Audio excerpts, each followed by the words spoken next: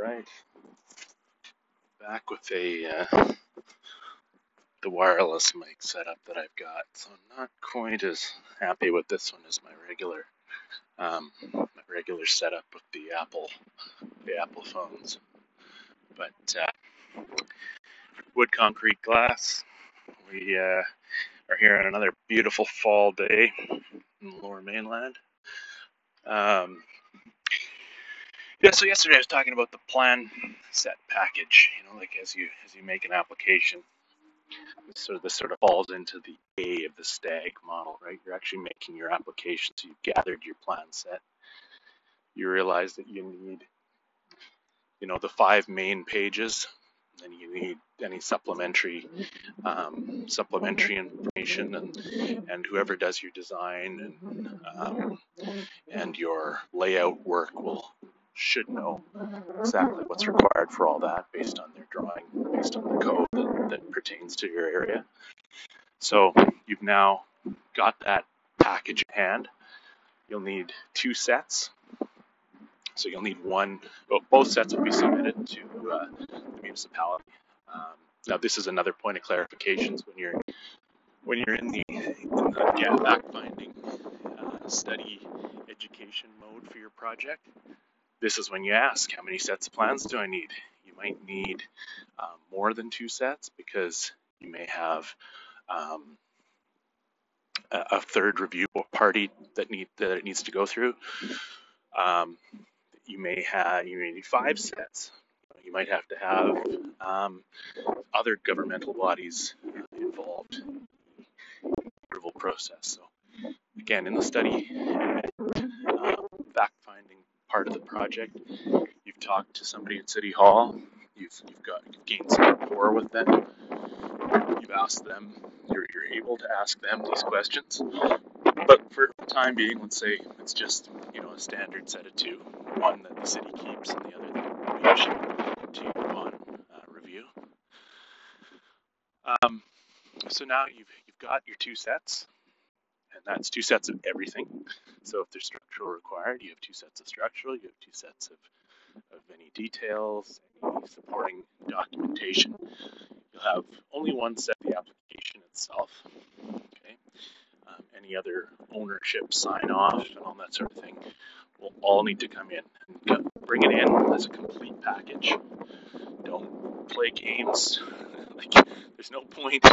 You might see some value in getting it in before you have all the documents, but it will make your life easier if you bring a complete application when you make an application. It will.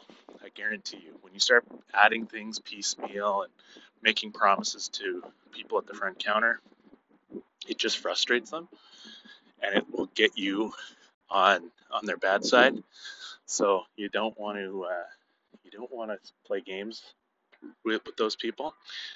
My favorite way to see it come in is neatly folded, 3-part fold, then fold down the middle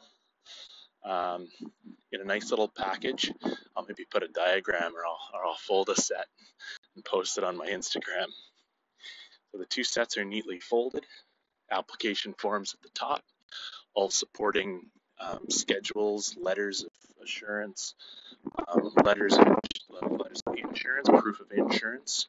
All professional engineers need to be able to provide proof that they have insurance, so that something does go sideways with their design. There is a insurance component to that to protect the applicant from the whole financial cost that is associated with structural failure or failure of some other nature. So that's what the certificate of insurance is there for. And you bring this all in a tidy little package, single elastic around the middle of it, and you come to the City Hall. Now, this is where you have another chance to sort of impress, right?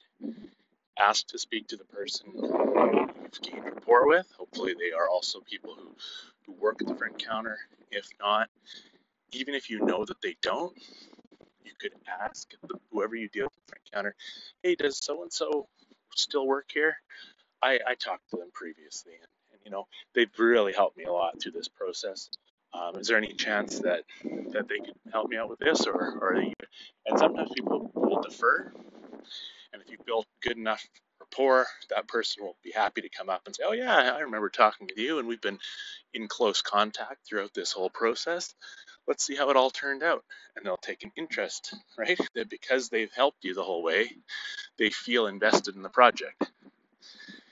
When you just walk up cold to the front counter and you've got a plastic bag with plans hanging out, and you've got applications all over the place, half the information isn't filled out, and you've got a little crazy in your eyes because you're super frustrated with everything that you've gone through, it sets the whole tone of negativity over the interaction.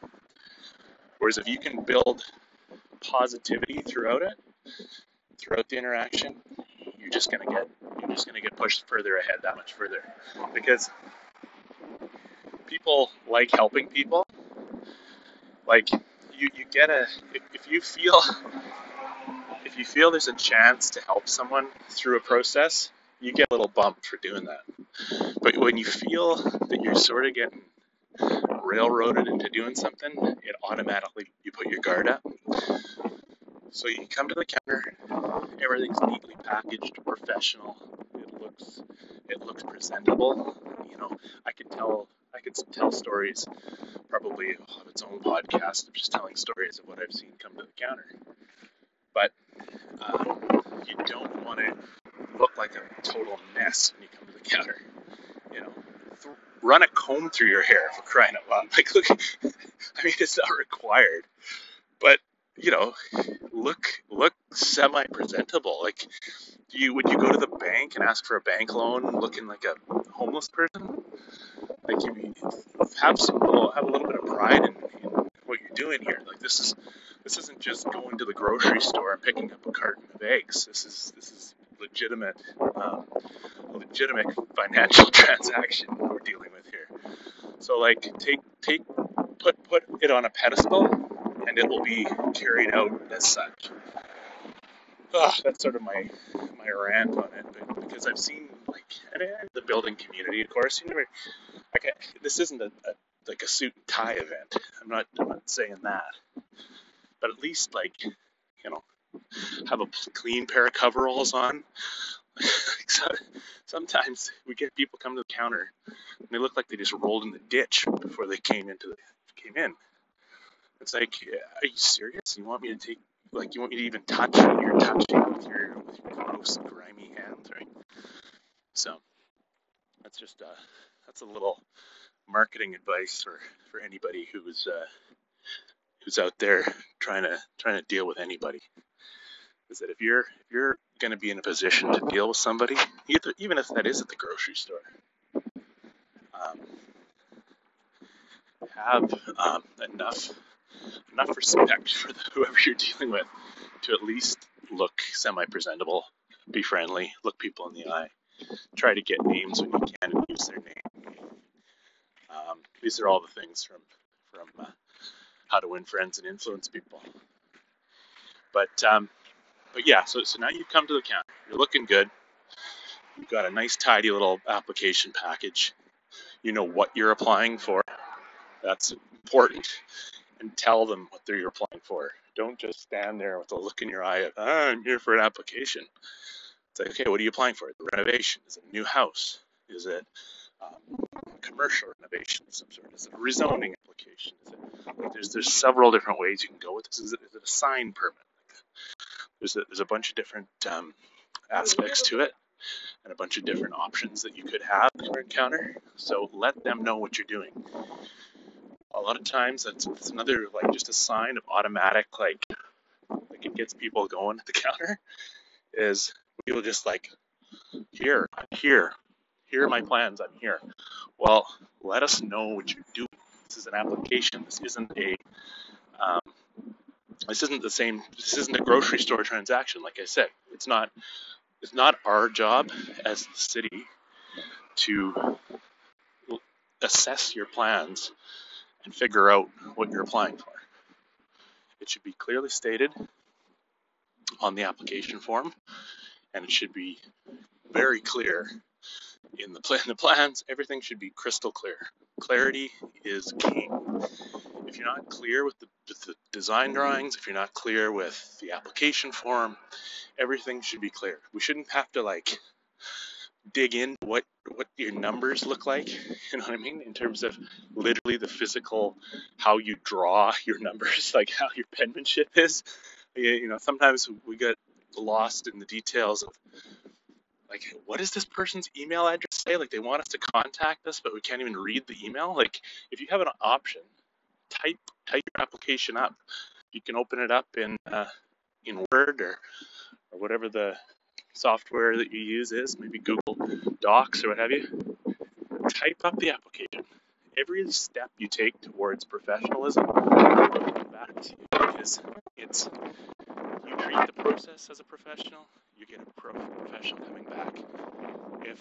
If the phone number you hand scrawl onto the application form is illegible, what do you think the chances are of you getting a call back? Right?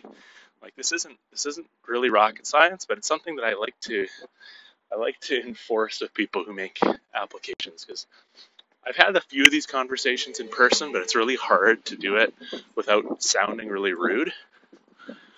But you know, put some thought into this. Like, this is pretty obvious stuff, right? So that's just a little rant when it comes to applications. But I think if you treat the process with respect, you'll get respect back as anything. You know, I like to use the bank example. I like to use the grocery example. Think of this as a professional interaction, and you'll get a professional coming back to you. If you make it seem like you don't care about the application, what do you think the chances of somebody else caring about it are? Zero, right? So that's it for today.